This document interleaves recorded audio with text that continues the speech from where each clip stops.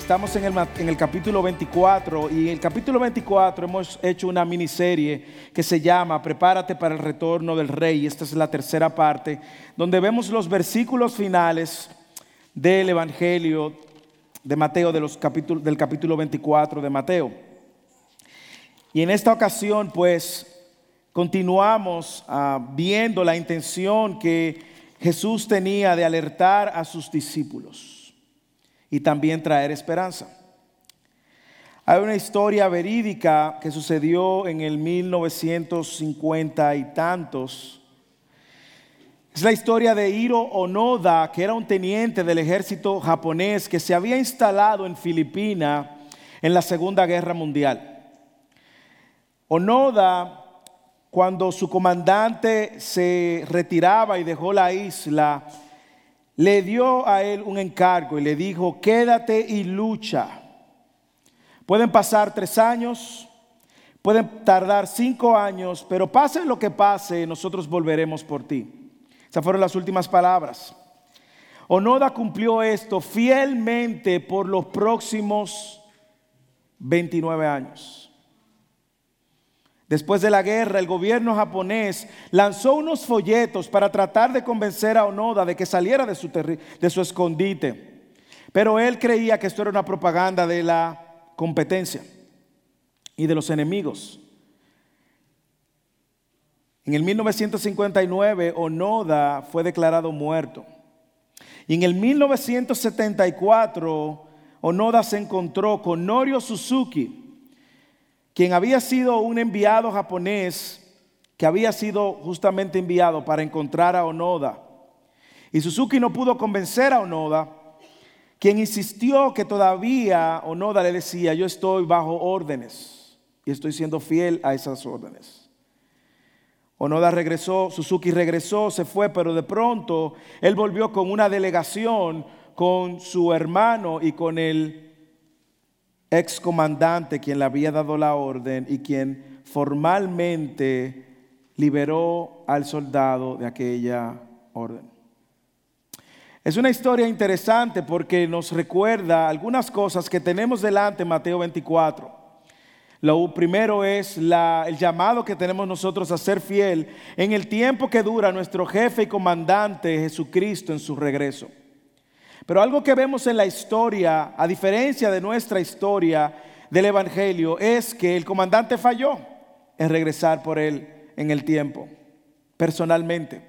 Y eso es algo que nosotros no vamos a ver en la historia que tenemos en Mateo 24, porque en Mateo 24, si algo hemos visto, que Jesús prometió que volvería y Él volverá. Y eso es lo que nos llena de esperanza. Ahora, como cristianos y discípulos de Cristo, a continuar cumpliendo las promesas que el Señor nos ha dado hasta que Él venga y aparezca en las nubes y nos diga: mi buen siervo fiel, aquí estoy. Mientras tanto, como dije la semana pasada, aquí Jesús muestra, y en los sermones anteriores de esta serie, 2 grandes verdades que Él quiere comunicar. 1, animar a la gente, animar a sus discípulos. Y 2, alertarlo de que estuvieran preparados. Y también, como dije la semana pasada, nosotros no podemos perder de vista la intención del autor del Evangelio de Mateo. Él está escribiendo para una audiencia, y recuerde, como vimos en semanas anteriores, para los judíos, cuando Jesús les responde la pregunta con respecto a la desolación y la destrucción del templo, para ellos la destrucción del templo significaba el fin del mundo. Porque en el templo habitaba la presencia misma de Dios, Y como habitaba la presencia misma de Dios, solamente Dios podía destruir eso. Y eso era el fin de todas las cosas. Sin embargo, vimos las semanas anteriores que Jesús le alertaba y le advertía: no se dejen engañar, no se dejen engañar de falsos cristos, no se dejen engañar de falsos maestros que se van a levantar y van a engañar, si fuese posible, a los escogidos. Él también les alertaba y les decía: aprendan a discernir el fin de los tiempos, los dolores de partos. No se alarmen cuando vean los dolores de parto. Así no reaccionan los discípulos. Es necesario que todo esto acontezca. No se alarmen, pero vean que son dolores de partos. También vimos cómo Jesús los alertaba y le decían: anticipen la persecución, porque los hijos de Dios van a pasar por persecución. Y vimos solo la semana pasada, cómo Él nos recordaba que Dios cuidaba de los suyos y que Él iba a regresar tal como Él había prometido. Así que con eso en mente, vamos a nuestro texto de hoy en el versículo 32 que ya nuestro hermano Kelvin leyó. Y recordemos que Jesús está a 48 horas aproximadamente de la última cena, de que luego fuera tomado cautivo y posteriormente juiciado injustamente y crucificado. Y en medio de eso nosotros nos encontramos a 2 días de su crucifixión, pero más aún nos encontramos no solamente a 2 días de su crucifixión, sino nos encontramos en medio de Jesús respondiéndoles 3 preguntas a los discípulos. La primera pregunta tenía que ver con la destrucción del templo. Él le preguntó, ¿cuándo sucederá la destrucción del templo? Y ya vimos las semanas anteriores, los que quieran ponerse al día pueden ver que hablamos de las diferentes posiciones y cómo hay algunas posiciones que entienden que es un evento escatológico del fin de los tiempos que va a suceder y cómo nosotros nos inclinamos con la mano abierta humildemente y entendemos que ese acontecimiento sucedió en el año 70, cuando Tito, el hijo del emperador Vespasiano, junto con las tropas romanas, invadió a Jerusalén. En el año 70 mató a 1 millón de judíos, 97,000 judíos tomados cautivos. Desaparece los fariseos, los saduceos, los herodianos como consecuencia de esa catástrofe y solamente dejan un muro. Y nosotros entendemos a la luz de esa interpretación y por lo que Jesús ha dicho de que esta generación no dejará de ver estos acontecimientos, pues justamente que esto ya sucedió, la destrucción del templo. Y decíamos que vemos esto con las manos abiertas, nuestra autoridad es las Escrituras, pero que con respecto al fin de los tiempos y la segunda venida, nadie lo sabe y Jesús puede aparecer en cualquier momento. Ahora, con respecto a la destrucción del templo, nosotros dijimos que era importante que Jesús, y lo hablamos la semana pasada, con su corazón pastoral le dijera, corran, huyan, salgan, si están trabajando, dejen eso. Las que están en cinta, hay de las que están en cinta. Y Jesús, dándoles voz de alerta por la urgencia, le dio detalles específicos. Y esos detalles sucedieron justamente 40 años después, tal como Él lo había dicho. Ahora, con relación a la segunda venida y al fin de los tiempos, Él hablaba de principios de dolores y esos dolores se van a volver más agudos. Y Jesús dijo, no pasará esta generación hasta que ustedes vean la destrucción del templo y la abominación. Como dije, las palabras de Jesús no era crear en ellos temor, sino todo el contrario, animarlos. Segundo, darle esperanza. Y algo que quiero introducir hoy, que quizás vimos cuando enseñamos de Nehemías y Esdras hace 2 años ya casi, o 1 año y medio, la manera como los hebreos escriben y se comunican. Y es el hecho de que los hebreos tienen la costumbre de comunicar de una manera diferente a nosotros. Nosotros comunicamos linealmente. El niño tiene hambre, hay que darle de comer, linealmente.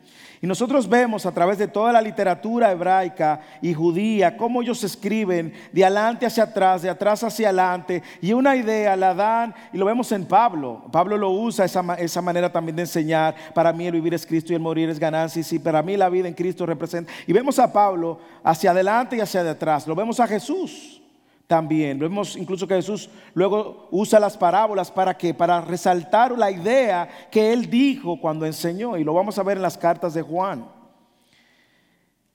Mateo nos está enseñando algo que ha sido un patrón, y es que luego de que Jesús enseñaba, traía parábolas. ¿Cuál fin? Bueno, en algunas ocasiones para clarificar a los discípulos, en otras ocasiones para confundir a los líderes religiosos que no entendieran. Y Él lo dijo en una de las parábolas también. Así que, con eso en mente, yo quiero que usted vea cuál es la idea que el texto está comunicando. Y ya lo leímos.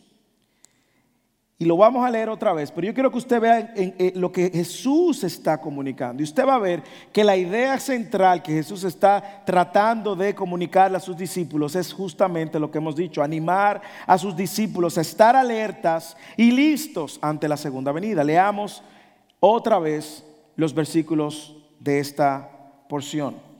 Versículo 32, aprendan de la higuera esta lección. Tan pronto como se ponen tiernas sus ramas y brotan sus hojas, ustedes saben que el verano está cerca. Igualmente, cuando vean todas estas cosas, sepan que el tiempo está cerca a las puertas. Les aseguro que no pasará esta generación hasta que todas estas cosas acontezcan. Jesús está refiriéndose a la primera pregunta. El cielo y la tierra pasarán, pero mis palabras no pasarán. Pero en cuanto al día y la hora, nadie lo sabe. Ahora viene la segunda pregunta. ¿El día y la hora de qué? De su segunda venida, como vimos en el capítulo 23, al final del capítulo 23, como él hizo alusión a esas palabras de que él se iba y no lo iban a volver a ver, versículo 39, hasta que él diga, bendito el que viene en el nombre del Señor. En cuanto al día y la hora, nadie lo sabe, ni siquiera los ángeles que están en el cielo, ni el Hijo, sino solo el Padre. La venida del Hijo del Hombre será como en tiempos de Noé. Porque en los días del diluvio comían y bebían y se casaban y se daban en casamiento hasta el día en que Noé entró en el arca y no supieron nada de lo que sucedería hasta que llegó el diluvio y se los llevó a todos. Y aquí ven que él está respondiendo la segunda pregunta. Así será la venida del Hijo del Hombre. Versículo 40. Estarán dos, y ahora viene a dar dos parábolas para reforzar lo que él ha venido diciendo. Estarán dos en el campo, uno será llevado y el otro será dejado. Dos mujeres estarán moliendo, una será llevada y otra será dejada. Por tanto, manténganse despiertos. Usted ve la palabra de Jesús, la advertencia. Porque no saben qué día vendrá su Señor. Y ahora viene con otra parábola, versículo 43. Pero entiendan esto. Si un dueño de casa supiera a qué hora de la noche va a llegar el ladrón, se mantendría despierto para no dejarlo forzar la entrada. Por eso también ustedes deben de estar preparados. Otra vez lo dice, segunda vez que lo usa. Porque el Hijo del Hombre vendrá cuanto menos lo esperen. Usted está viendo la manera de Jesús de atrás hacia adelante decir lo mismo. Pero versículo 44, ustedes deben de estar preparados porque el Hijo del Hombre vendrá cuando menos lo espera. Y se lo dijo en el versículo 42, manténganse despiertos, no saben qué día vendrá su Señor. Lo mismo. Otra parábola, versículo 45. ¿Quién es el siervo fiel y prudente a quien su Señor ha dejado encargado de los sirvientes para darle la comida a su debido tiempo? Dichoso el siervo cuando su Señor al regresar lo encuentra cumpliendo con su deber. Les aseguro que lo pondrá a cargo de todos sus bienes. Pero, ¿qué tal si ese siervo malo se pone a pensar, mi Señor se está demorando? Y luego comienza a golpear a sus compañeros y a comer y a beber con los borrachos. El día en que el siervo menos lo espere y a la hora menos pensada, el Señor volverá. Lo mismo le está diciendo. Ahora con otra parábola. Lo castigará severamente, le impondrá condena que reciben los hipócritas. Y habrá llanto y rechinar de dientes. Usted puede ver la idea que comunica el texto. Jesús alertando a sus discípulos. Estén alertas, estén despiertos, estén preparados. ¿Para qué? Para la segunda venida, que es inminente. Nosotros cantamos y empezamos a cantar canciones de Navidad recordando la primera venida. La primera venida vino como siervo, la segunda venida viene como un juez. Y nosotros vemos ahora, a la luz de esa idea que el texto comunica, que Jesús quiere alertar a la iglesia también, porque no ha regresado. Nosotros sabemos que cualquiera que haya dicho que Cristo vino, ya sea corporalmente o que está aquí o que está allá, es un falso maestro, está enseñando algo incorrecto. O vino espiritualmente, no, Él no ha regresado. Y Jesús quiere animarnos a estar alertas. ¿Y cómo? A la luz del texto veo tres recomendaciones finales que Mateo 24 nos da. Estar alerta primero, haciendo de la palabra nuestra autoridad, como orábamos. Segundo, estar alerta manteniéndonos despiertos y expectantes. Y tercero, estar alerta siendo fieles mientras esperamos. Vamos a cada uno de estos puntos. Lo primero es cómo yo puedo estar listo y preparado ante la segunda venida, en esa inminente segunda venida. Primero, haz de la palabra de Dios tu prioridad. Leamos otra vez el versículo 22 y 32 al 35. Aprendan de la higuera esta lección. Mire cómo Jesús introduce esta parte. Aprendan. Tan pronto como se ponen tiernas sus ramas y brotan sus hojas, ustedes saben que el verano está cerca. Igualmente, cuando vean todas estas cosas, sepan que el tiempo está a las puertas, está cerca, a las puertas. Y Jesús le dice, yo les aseguro que no pasará esta generación hasta que todas estas cosas sucedan. ¿Por qué? Porque el cielo y la tierra pasarán, pero mis palabras no pasarán. Como dije anteriormente, este párrafo es el último que corresponde a la primera pregunta de los discípulos acerca de cuándo serán estas cosas, la destrucción del templo y la gran abominación, que él ha venido enseñando en los versículos anteriores. Y Jesús usa esta breve parábola para ilustrarles cómo la higuera le está dando señales de que los tiempos están cambiando y ustedes deben de estar pendientes de los tiempos. Pero más que pendientes de los tiempos, pendientes de mis palabras. ¿Por qué? Porque todo esto va a pasar, pero mi palabra no va a pasar. Y Jesús le está diciendo, estén preparados. No sé cuántas veces lo repitió. Alerta, preparados.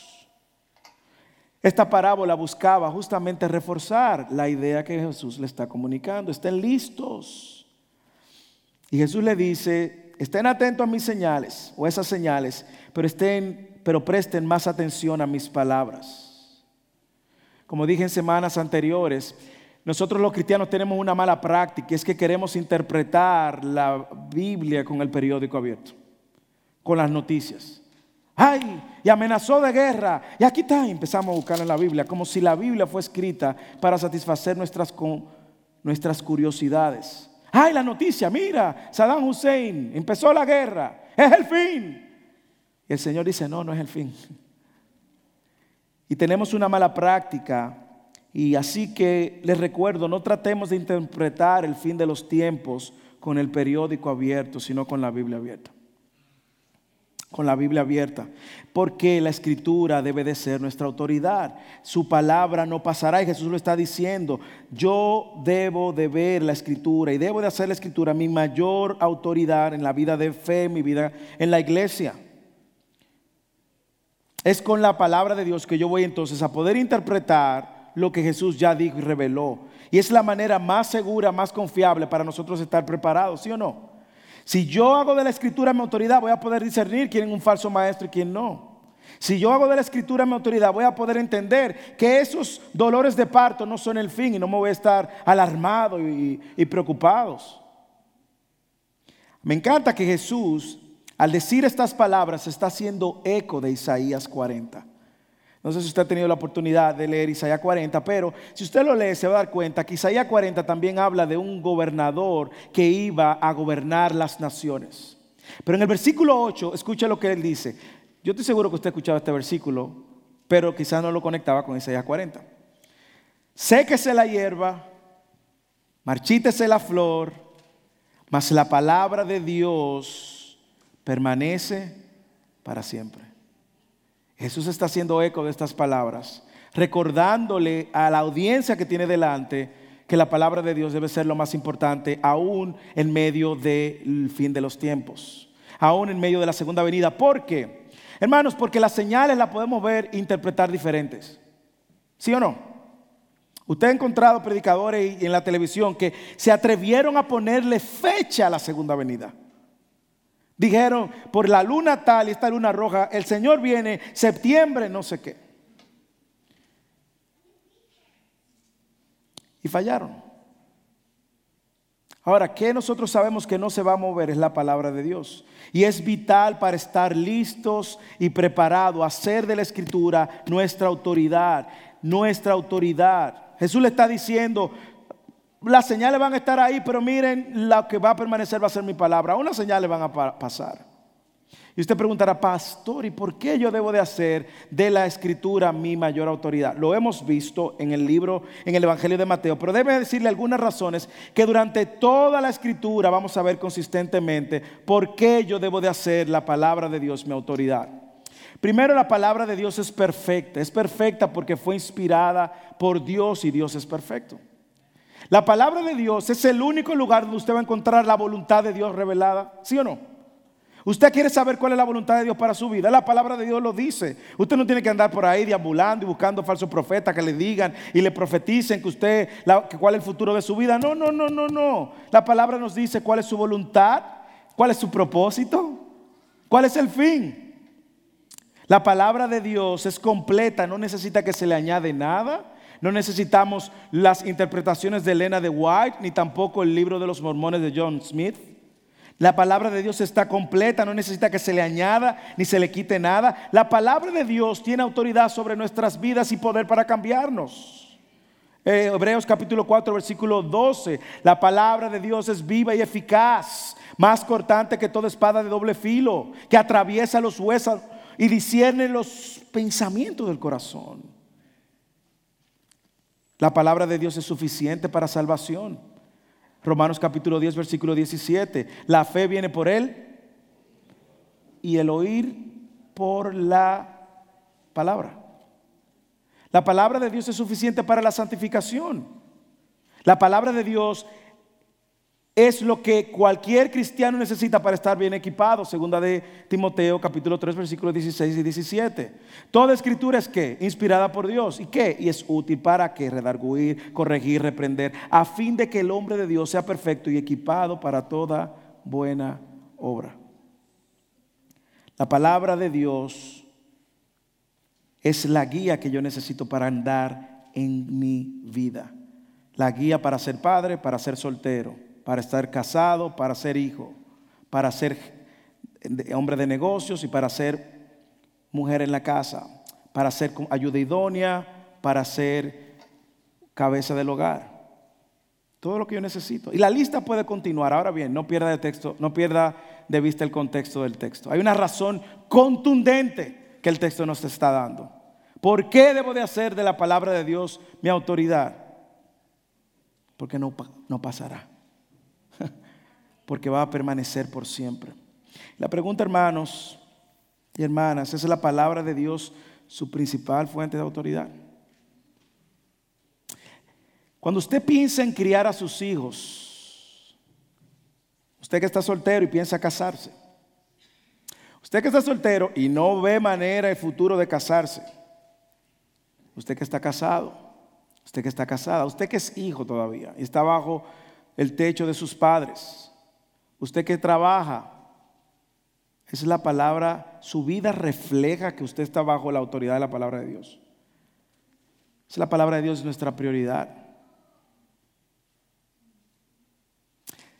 Si la palabra de Dios debe de ser nuestra autoridad y nuestra prioridad, eso debe reflejarse diariamente, hermanos.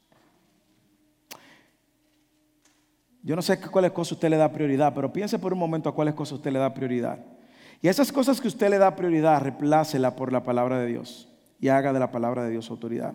Así que para estar alerta y preparado, primero debemos de hacer de la palabra de Dios nuestra autoridad. Segundo, debemos mantenernos despiertos y expectantes. Lea el versículo 36 al 42 conmigo.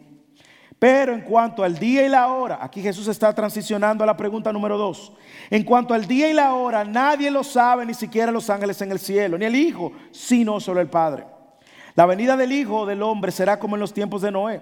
Porque los días antes del diluvio comían, bebían, se casaban y daban a casamiento, hasta el día en que Noé entró en el arca y no supieron nada de lo que sucedería hasta que llegó el diluvio y se los llevó a todos.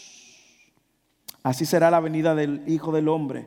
Estarán dos hombres en el campo, uno será llevado y el otro será dejado. Dos mujeres estarán moliendo, una será llevada y otra será dejada. Por lo tanto, por todo lo que le he dicho, manténganse despiertos, porque no saben cuándo vendrá su Señor. Como les dije, Jesús está ahora pasando a la segunda pregunta que los discípulos le hicieron, que tenía que ver con su segunda venida. Y Jesús le recuerda a los discípulos una vez más, miren, para esto no hay tantas señales como para la desolación y la destrucción de Jerusalén, pero lo que ustedes deben de saber es que el Hijo del Hombre viene. Y como ustedes no saben cuándo es, estén despiertos. La fecha de la segunda venida es desconocida, Jesús le está diciendo. Déjeme decirle algo, si usted escucha a alguien que le dio una fecha, deje de escuchar a esa gente jamás en su vida. que le dijo que Jesucristo viene el 31 de octubre del 2025. Hermano, pero ni el Hijo lo sabe. El Hijo Cristo no lo sabía y lo va a saber un hombre terrenal mortal. Yo sé que esta afirmación le está causando un ruido en su mente. Y probablemente usted se está preguntando lo que mucha gente piensa y usa para atacar la omnisciencia de Jesús. ¿Verdad? Quizá le pasó por la mente. ¿Y por qué el Hijo no lo sabía? Bueno, porque usted tiene que entender un poco cómo funciona la Trinidad. Y cómo en la Trinidad existe este lenguaje de relación, de autosumisión y unidad íntima infinita. Y Jesús, cuando se hace siervo y toma forma de hombre, Él sabía su rol. Y su rol y parte de su dinámica era no revelarlo y punto. Ahora, sabemos que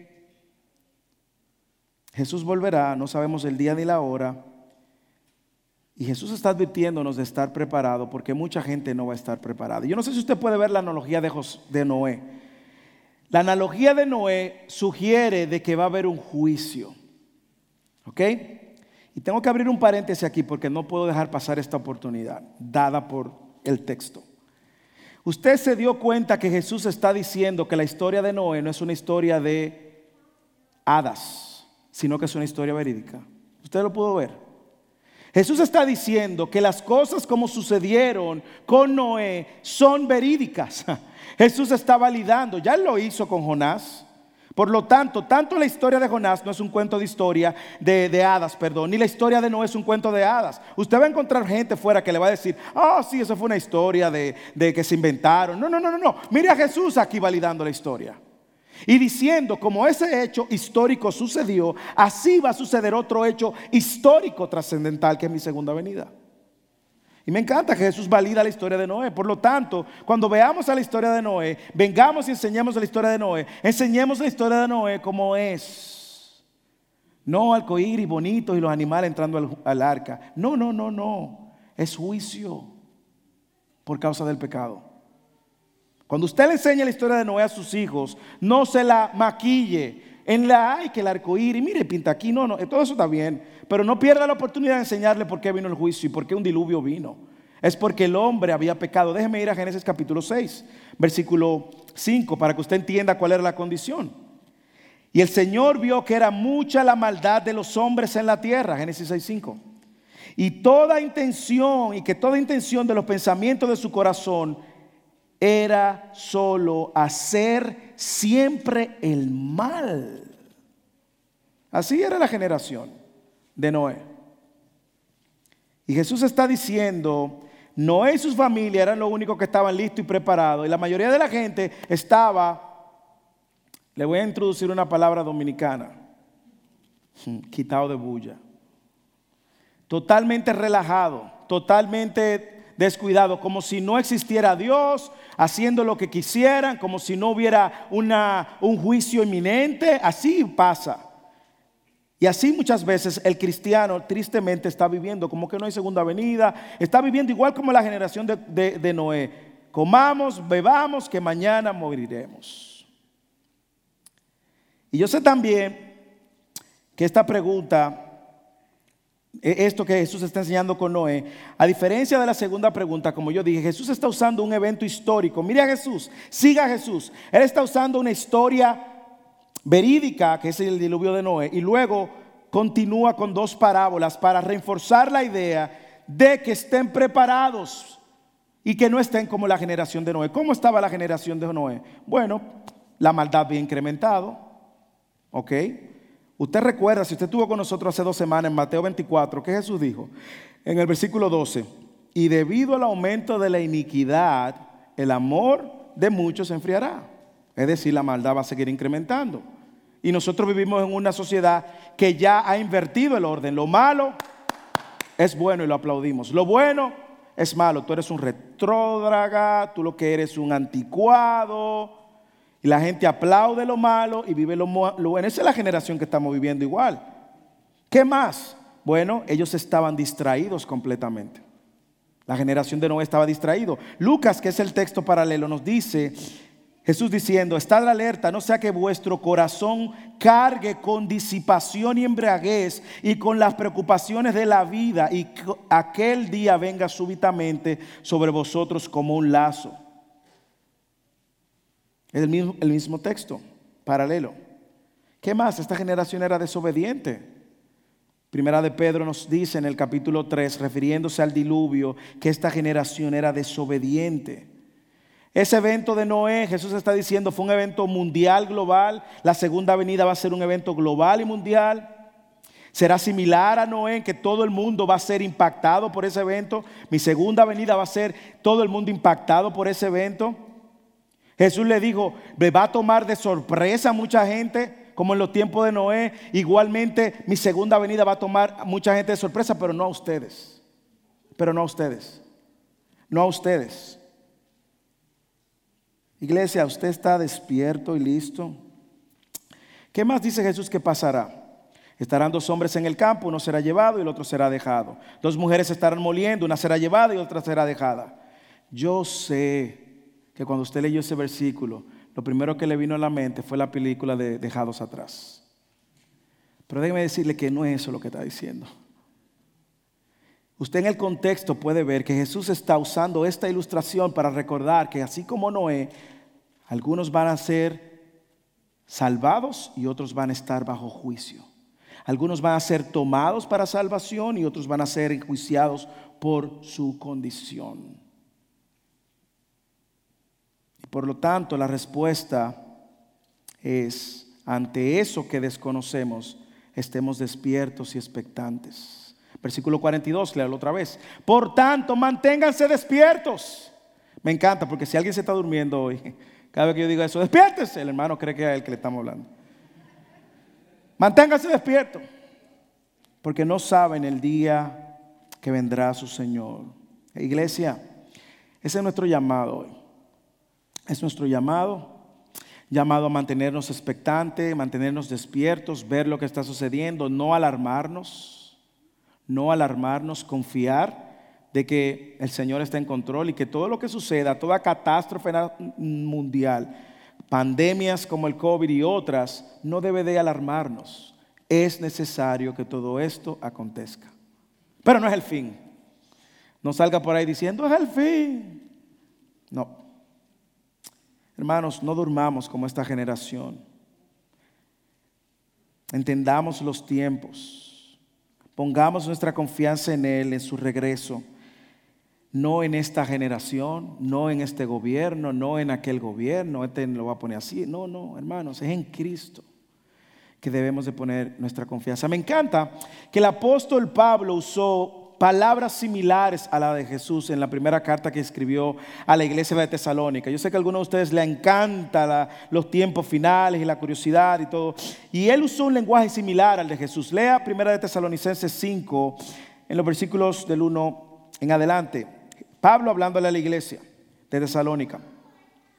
Ahora bien, hermanos, con respecto a los tiempos y a las épocas, no tenéis necesidad de que os escriba nada. Pues vosotros mismos sabéis perfectamente que el día del Señor vendrá así como un ladrón en la noche. Vamos a parar ahí por un momento.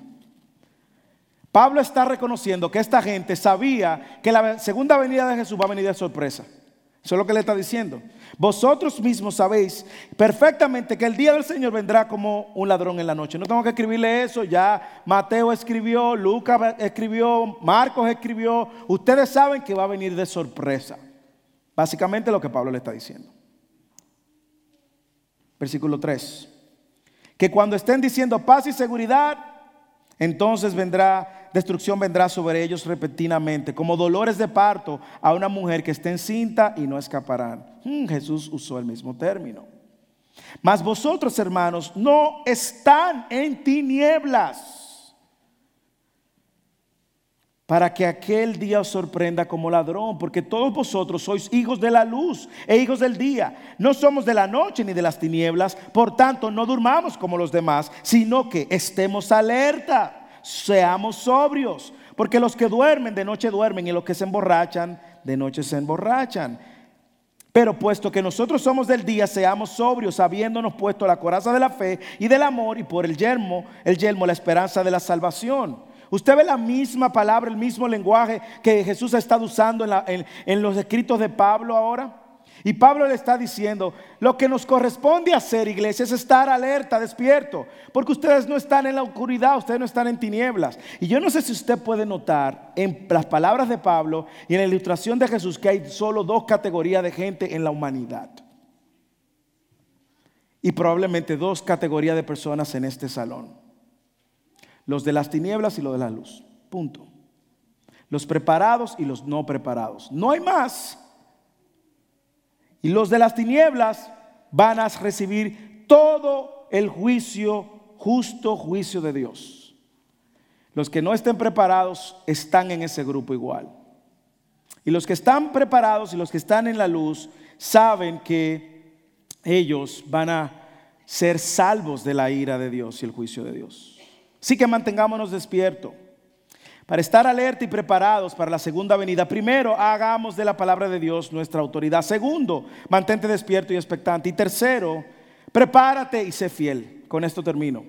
Prepárate y sé fiel. Leamos el versículo 43 al 51. Pero entiendan esto, el que es Jesús. Si un dueño de casa supiera a qué hora de la noche va a llegar el ladrón, las mismas palabras de Pablo, se mantendría despierto para no dejarlo forzar la entrada. Por eso también ustedes deben de estar preparados, porque el Hijo del Hombre vendrá cuando menos lo esperen. Jesús otra vez. ¿Quién es el siervo? Con una parábola. ¿Quién es el siervo fiel y prudente a quien su Señor ha dejado encargado de los sirvientes para darle la comida a su debido tiempo? Dichoso el siervo cuando su Señor al regresar lo encuentra cumpliendo con su deber. ¿Qué satisfacción es esa? A todos nos ha pasado eso en el trabajo, que nos dejan haciendo un trabajo y el jefe entra de sorpresa y lo encuentra usted ahí. Usted se siente como, usted ve que estoy aquí justificando el salario. Versículo 47, les aseguro que lo pondrán a cargo de todos sus bienes. Y ahora contrasta con el siervo infiel. Pero ¿qué tal si ese siervo malo se pone a pensar, mi señor se está demorando, y luego comienza a golpear a sus compañeros y a comer y a beber con los borrachos? El día en que el siervo menos lo espere y a la hora menos pensada, lo mismo, el Señor volverá, lo castigará severamente y le impondrá la condena que reciben los hipócritas. Perdón, ¿hace cuántos capítulos Jesús habló de los hipócritas? Capítulo 23. ¿Y a quién se refirió? A los líderes religiosos, fariseos, escribas, saduceos, lo recuerdan, y fue muy duro con ellos. Y ellos escucharon de Jesús los hipócritas. Así que esos hipócritas que están ahí son esos que dicen ser creyentes, pero viven negando la fe. Los castigará severamente y le impondrá la condena que reciben esos hipócritas, y habrá llanto y rechinar de dientes. Hermanos, como es la costumbre en Mateo, siempre que Jesús enseña, viene con una parábola para aclarar. Viene con una parábola para que podamos entender el punto. Como le dije, de atrás hacia adelante, de adelante hacia atrás. Es como tratando de ver la enseñanza que tiene una idea central desde diferentes perspectivas. Y aquí vemos a Jesús haciéndolo de nuevo. Y le empieza diciendo, entiendan esto. Entiendan esto. Si usted sabe que un ladrón va a su casa, usted va a estar despierto y no va a dejar que le rompa la puerta, porque luego cuesta cambiar el llavín. Jesús nuevamente ordena a sus discípulos, estén preparados. El Hijo del Hombre vendrá a una hora desconocida. El versículo 42 le dijo, estén preparados, estén despiertos. Y ahora en el 44 vuelve y se lo repite. Estén preparados. Y si Jesús lo está repitiendo, es porque Jesús quiere que lo aprendamos. Y le trae la parábola del siervo fiel. Y una vez más, esta parábola del siervo fiel trae dos escenarios. El amo que pone a su cargo a un siervo que fue diligente y fiel, y otro que justificó su infidelidad. Él se va a demorar. ¿Y qué pasa? Dice que él, cuando regresa inesperadamente, y lo juzga con dureza. Usted puede notar algo, y es que en las dos ocasiones el amo regresó inesperadamente. Usted lo puede ver. Pero uno estaba preparado, diligentemente haciendo lo que Dios le puso en sus manos, y otro estaba justificando su falta de fidelidad. Dos preguntas, iglesia, y con esto termino. Primera pregunta. ¿Usted está preparado? Y usted se preguntará, bueno, pastor, yo creo, pero si usted me ayuda a entenderlo, se lo agradecería. Pastor, ¿cómo yo sé que estoy preparado? Bueno, solo voy a tomar el contexto de Mateo para recordarle algunas cosas que Mateo nos ha enseñado de cómo nosotros podemos estar preparados. Yo estoy preparado cuando he confiado en que Él es el Salvador, el Mesías enviado. Desde el capítulo 1, Mateo dijo en el nacimiento de Jesús que Él era Emmanuel, Dios con nosotros, y que vino a salvar a los suyos.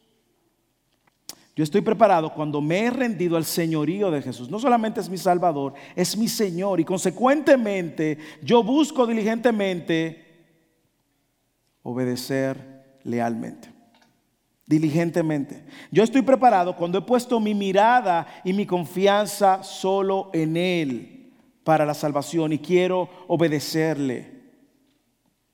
En el contexto del capítulo 24, yo estoy preparado cuando puedo discernir entre un verdadero maestro y un falso maestro. ¿Usted lo recuerda? Y lo hemos dicho, y uno de los males que carece la iglesia hispana en todo el mundo es que por falta de discernimiento puede aplaudir un falso profeta y a un buen maestro. No sabe discernir. Y Jesús nos está recordando, para esperar la segunda venida hay que aprender a discernir, porque se van a levantar muchos. Según el contexto de Mateo 24 también, yo estoy preparado cuando puedo ver los dolores de parto y no alarmarme, sino confiar. Yo estoy preparado cuando puedo anticipar la persecución y estar listo para pasarla. Si el Señor trae persecución a esta iglesia, estamos listos a padecer por la causa de Cristo. Yo estoy preparado porque estoy consciente de que mi vivir es Cristo. Por lo tanto, morir por Cristo es ganancia. ¿Está usted preparado, hermano? Estoy preparado cuando persevero. Y una de las evidencias de un creyente es la perseverancia. Martín Lutero lo dijo así: vivamos como si el Señor viniera hoy mismo, pero preparémonos como si Él tardara en venir.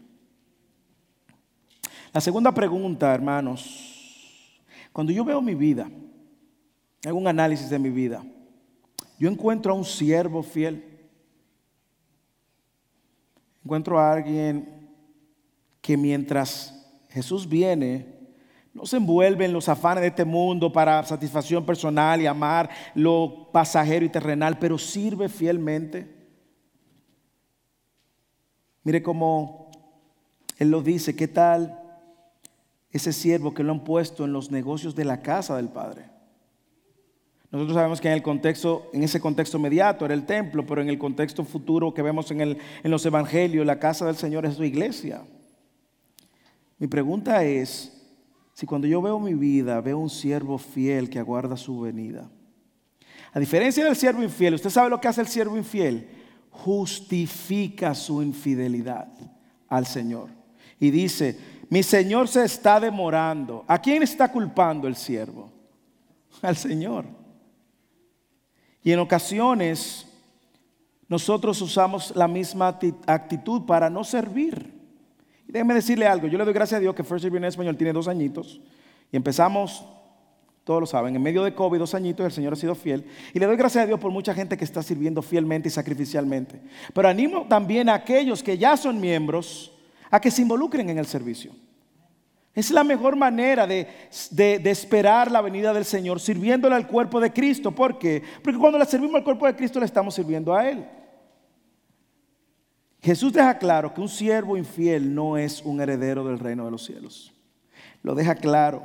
Y lo ha dejado claro en todo el evangelio de Mateo. En el capítulo 18, usted recuerda la parábola que Jesús usó de aquel amo que le perdonó aquella deuda multimillonaria que él no tenía manera de pagar. Y el amo tuvo misericordia y compasión. ¿Usted lo recuerda? ¿Y qué pasó cuando él tuvo que perdonar a su consiervo, a su compañero?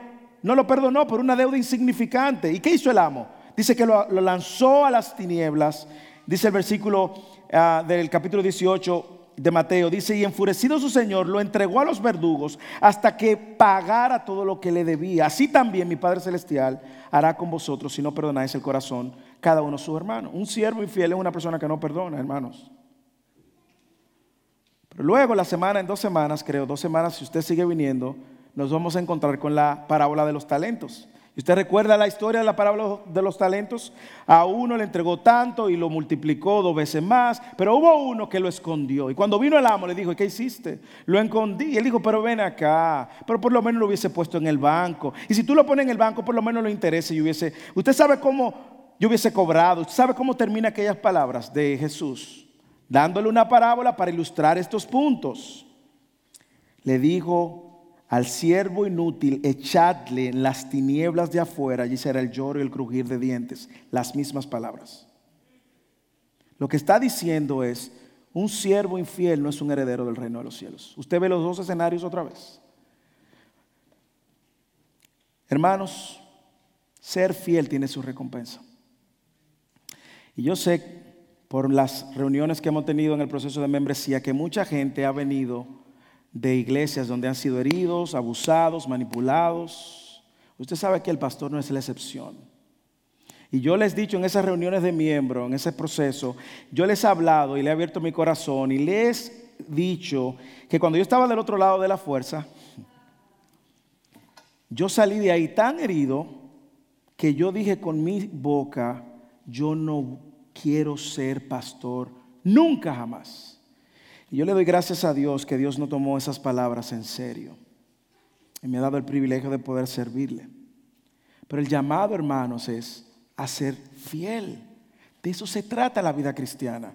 Usted es soltero, sea fiel en su soltería al Señor. Usted está casado, sea fiel en su matrimonio al Señor y a su cónyuge. Usted es un niño que está aprendiendo de las cosas del Señor, sea fiel mientras usted esté debajo del techo de sus padres. Usted tiene negocio, trabaja, sea fiel al Señor mientras trabaja. De eso se trata la vida cristiana. Usted es miembro de una iglesia, sea fiel sirviéndole a su iglesia, hermanos. Las circunstancias no definen nuestra fidelidad. Si me gusta o no me gusta, no define la fidelidad. Mi pasado no define mi fidelidad al Señor. Seamos fieles, hermanos, porque al final se trata de serle fiel al Señor mientras Él espera. Jim Elliot, algunos lo conocen, otros no, pero Jim Elliot murió en una jungla de Ecuador tratando de predicarle a unos indígenas.